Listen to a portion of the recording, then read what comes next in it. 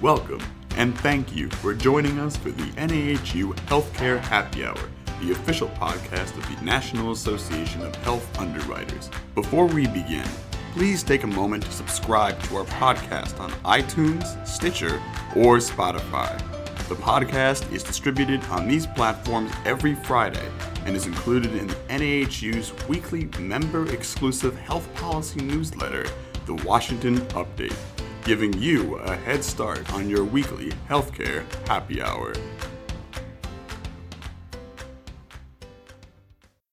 Hello, everybody. We hope you enjoyed the Easter weekend if you celebrate. Congress is out of session this week, but while they're on recess, we have a very exciting guest.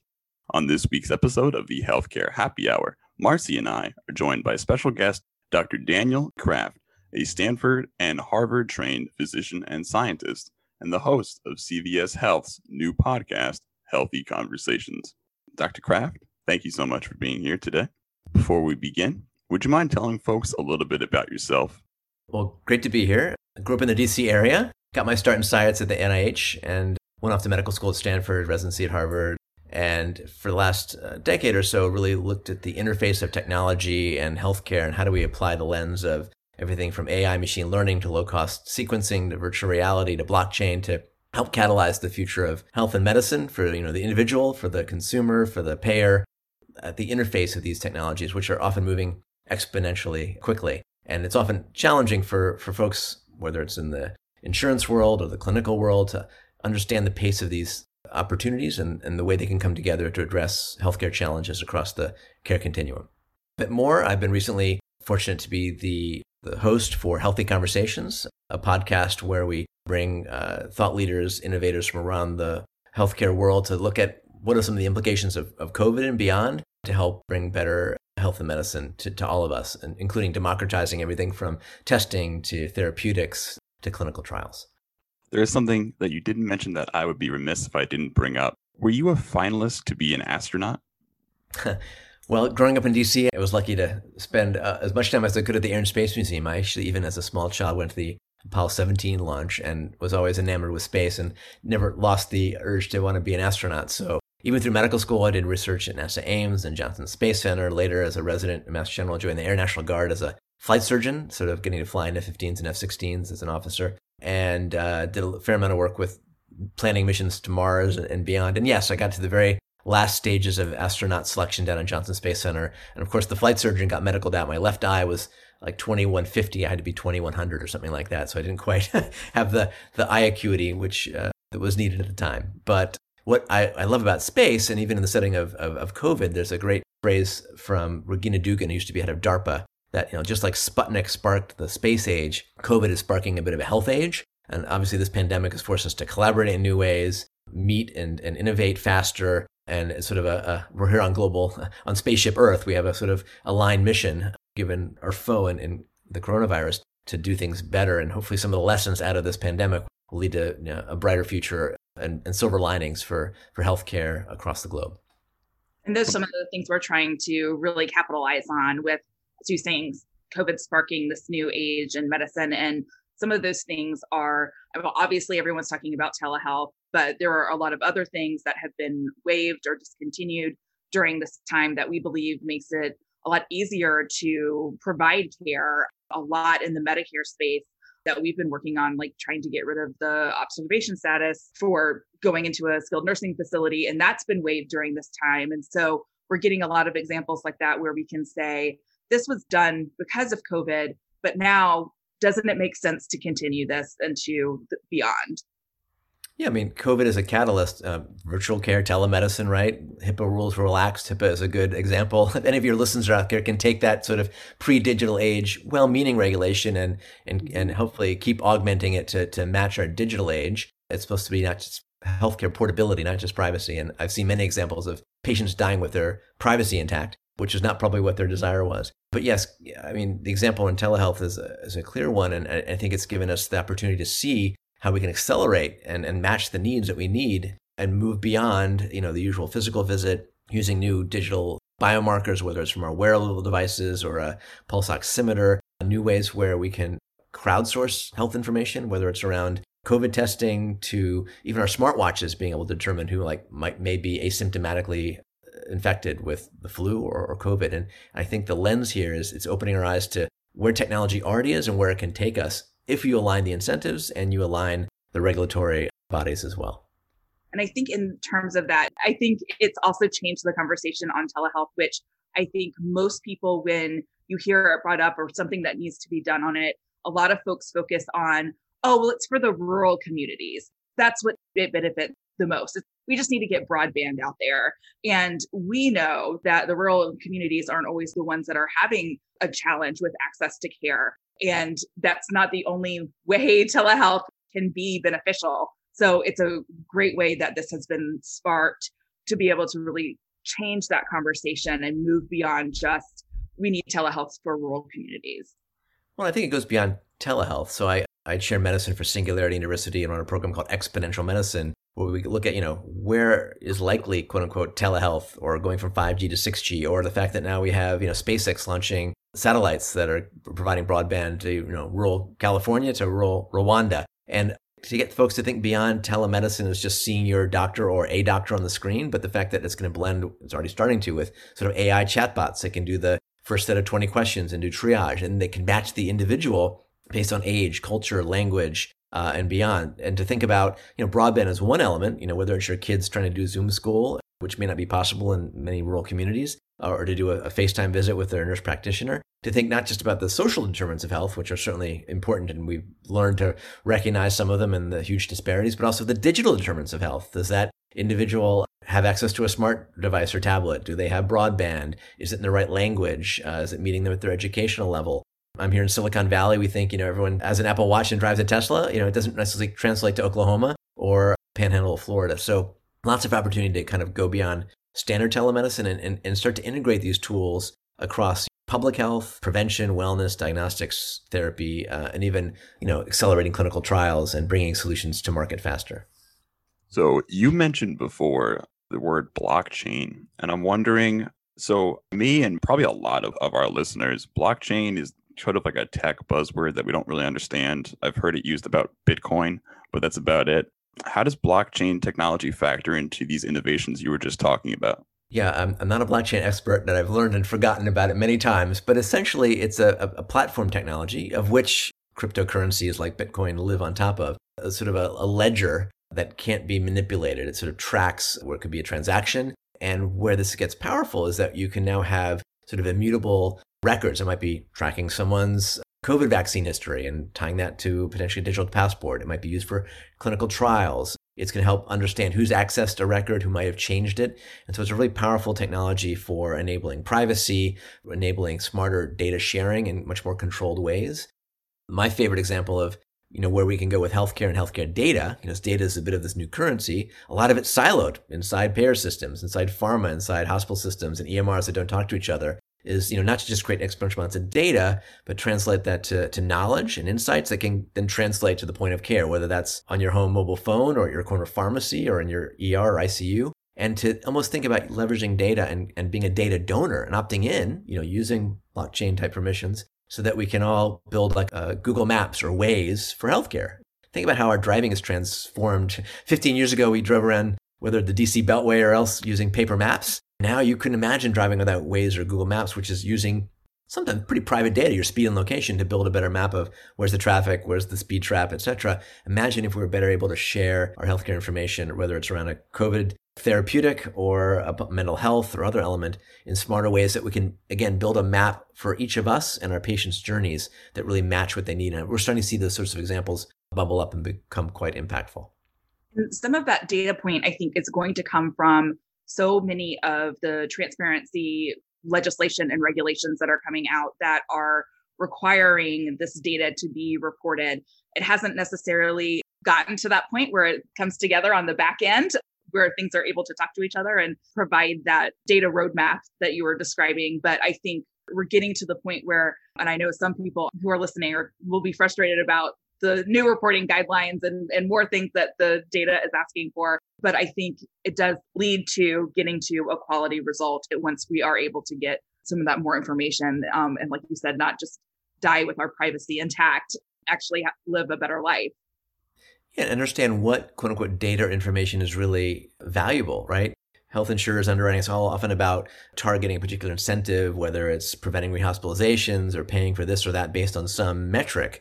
A chemotherapy agent, does it enable the patient to live for 2 more months, or does it really impact their quality of life in new ways? And now we can start to use digital biomarkers from your wearable devices or your Internet of Medical Things connected home to start to measure quote unquote outcomes that might be more meaningful than some of the other measures that were done. So what kind of data do we capture is important. Sometimes it can be captured in claims data. Sometimes it's much more subtle and maybe collected in new forms. It can engage the consumer, the member, the citizen to hopefully engage with that data so that they can be more empowered. And no one wants the raw data. Let's say you're a payer or a patient or a physician. You don't want the data. You want the actual insights from that. And hopefully those insights are gleaned from, new studies like the NIH All of Us trial, kind of a 1 million volunteer Framingham on steroids, where people are sharing everything from their genome to their medical records to their digital exhaust. I'm a data donor for that, and they actually provide information back. I think that's where this is all heading, and many folks in your association can help catalyze that and enable it, enabling the data to sort of flow when it can and to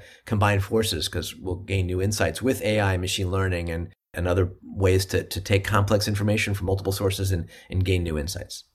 Yeah, I agree. That's something that we talked about last week on our podcast. We talked all about transparency, and it is important. You don't just want raw data, especially as a patient, as a consumer of healthcare. You want to be able to see not just what the price might be, but the quality outcome as well. And we'll be able to actually have that for the consumer if we have all this data ready to go. And what's interesting now is some of the larger payers, they're really starting to build platforms that are more engaging. I'm a physician. I have trouble reading my medical bills, or those of my family.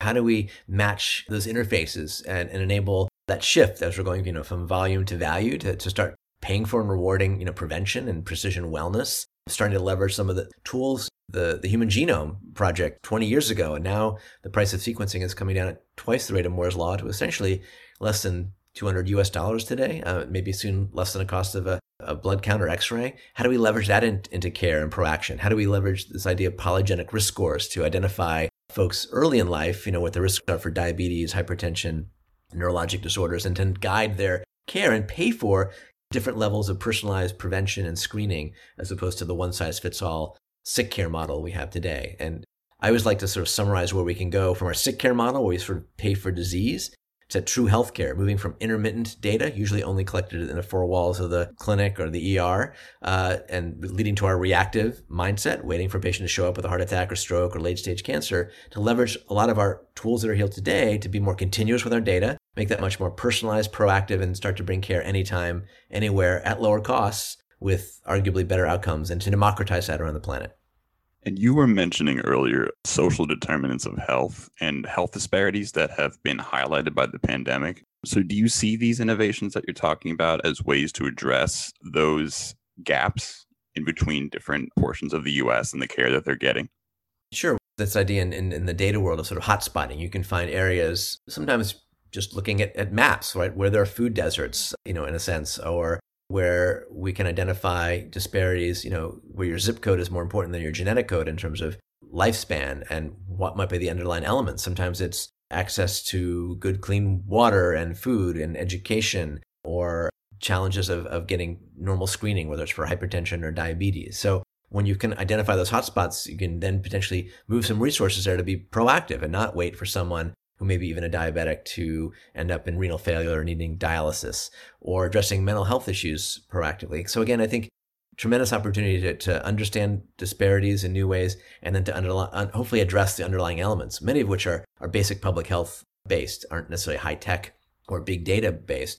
Many of the folks who are listening, payers who can come together and underwriters who can understand that all ships rise together. If we pay for early child nutrition that can prevent downstream obesity and diabetes, or better screening for a number of conditions, that's not normally where our healthcare system has gone. We pay for diseases late. I think we can start to help all ships rise if we sort of shift some of the focus to really meaningful interventions, particularly that are aligned with the challenges with social determinants and even the digital determinants of health.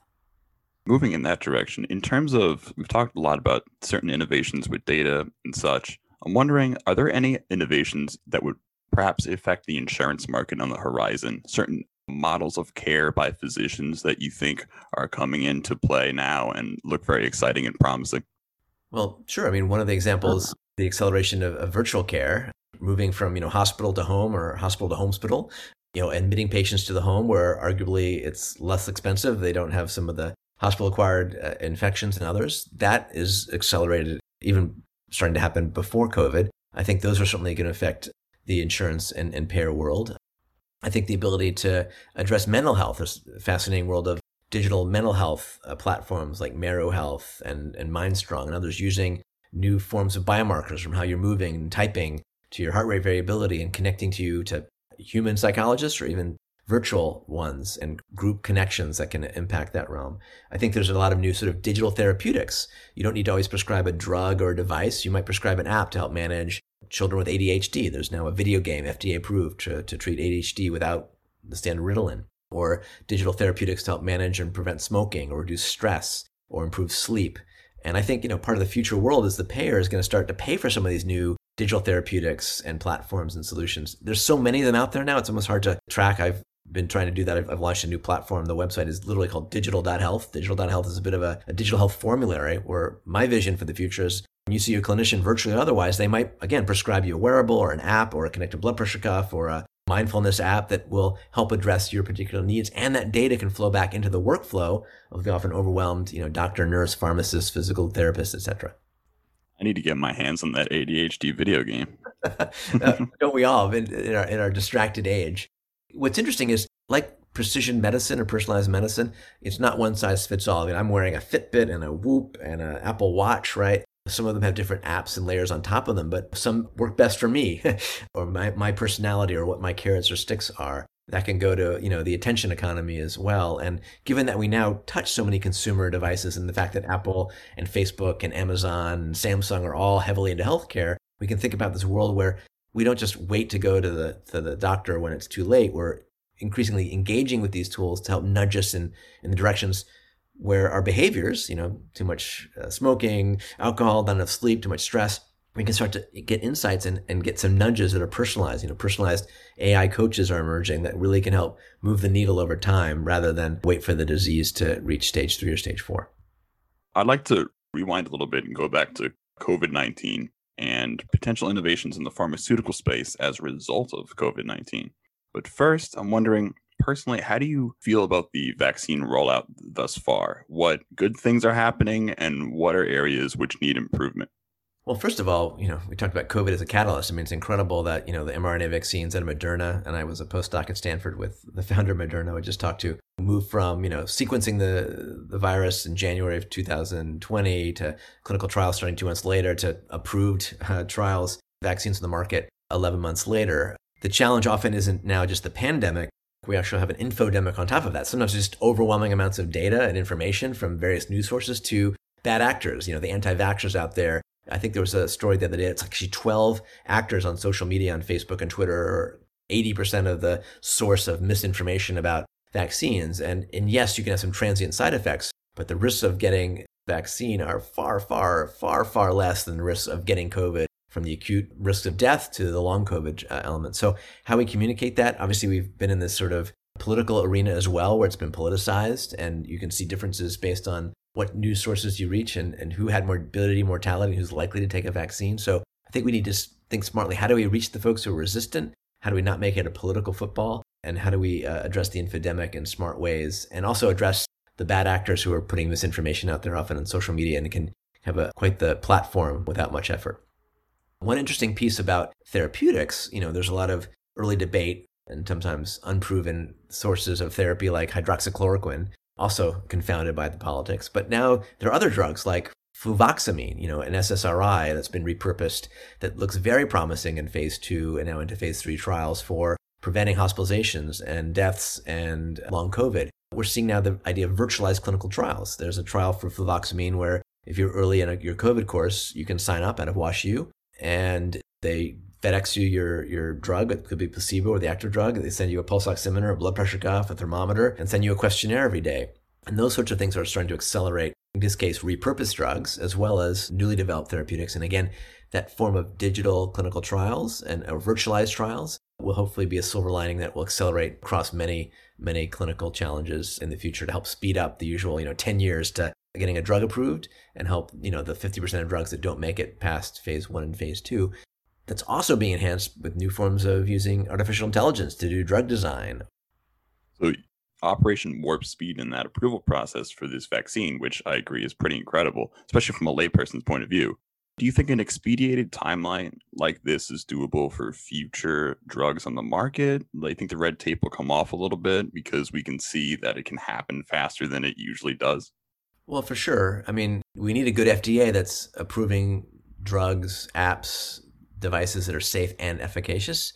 Often, the process of approving things has a lot of red tape and used to be requiring stacks of documents to be shipped.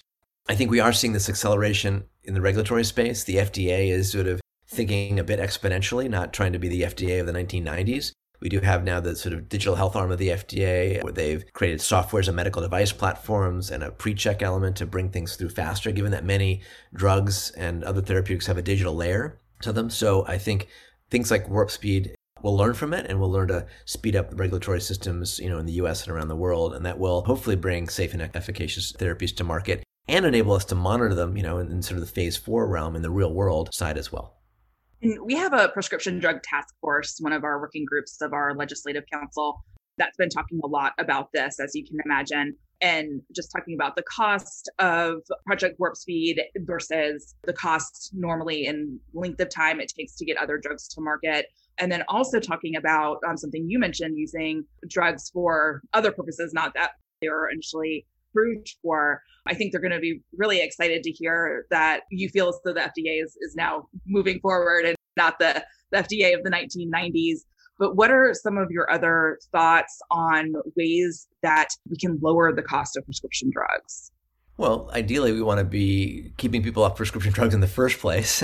So that comes to, smarter monitoring, screening, optimization, public health measures, for example. We can leverage new locations for where folks get care. Part of our conversation, through all the conversations, is a lot of the work that CVS Health has been doing, whether it's smarter ways of doing testing for COVID or now providing health hubs. And you've got other major pharmacy chains as well, integrating that you can get primary care, whether it's from eye care to mental health, even veterinary care at some of these centers. But in terms of lowering prescription drug costs, a part of it is, really matching, again, the individual to the therapy, in this case, a drug. I mean, many folks they have high cholesterol, they end up on a standard statin, and they may have a side effect like myopathy. What if we use their pharmacogenetics that's low cost, pick the right drug based on their genetics and their metabolism, pick one that has less side effects and maybe at a most appropriate dose? How do we think about even potentially addressing polypharmacy? I've developed a technology called IntelliMedicine where you can 3D print personalized polypills. Watch my last TED Talk about that if you're interested, but the idea that we can start to improve adherence by not having to cut pills in half or thirds and have a pile of them. We can integrate that and maybe even print them at home based on your blood pressure or your fluid status or blood level. So those are a few ways. And I think another element is helping engage the patient to understand, we talked about the infodemic, understand their disease. People don't feel their hypertension or high cholesterol. Using platforms like augmented and virtual reality, they can sort of see inside their body or have more insight. They can stay more engaged and understand why these medications may be important to take and stay on top of. And again, the new drug is the empowered, engaged individual and consumer that understands their medical condition, is a partner in their care, maybe not the CEO of their health, at least the CTO or COO working in conjunction with their clinical teams.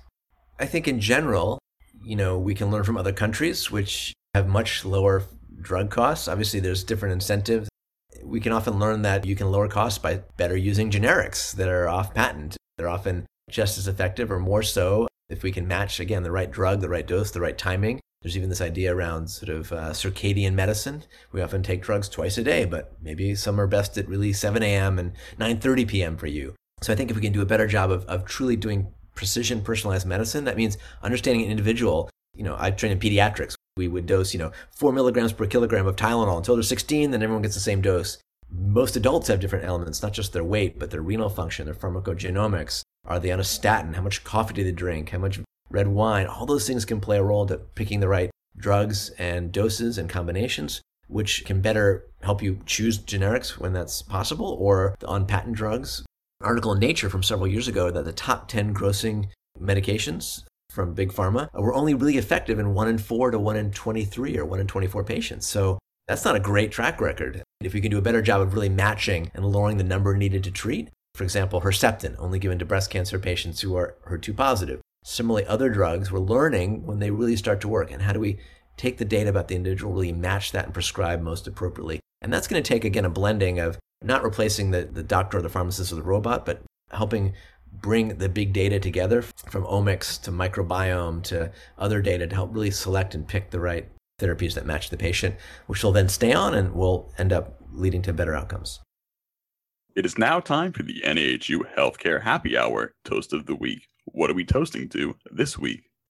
I think this last year for all of us has had lots of different challenges, and I think what it has catalyzed is, in the positive way, new collaborations, new thinking, accelerations of innovations. And so I would like to toast everybody who's been in some way or another helping collaborate and cooperate to address the challenges of this pandemic and hopefully prevent future ones. It's a team sport. And I think the more that we can collaborate and cooperate and realize that we're all in this boat together, sometimes we compete, but I think smart competition, meeting cooperation can really accelerate and move the needle across the healthcare continuum. And I think the work that you're doing and the fact that we can hopefully toast together and clink in person soon will be the result of a lot of folks rowing together. Even the folks who are rowing in the other direction, we hopefully can turn them around and bring them on the boat to clink glasses together as well. Cheers! Thank you for joining us for the NAHU Healthcare Happy Hour, the official podcast of the National Association of Health Underwriters. For more information on NAHU's government affairs efforts or to become a member, visit nahu.org.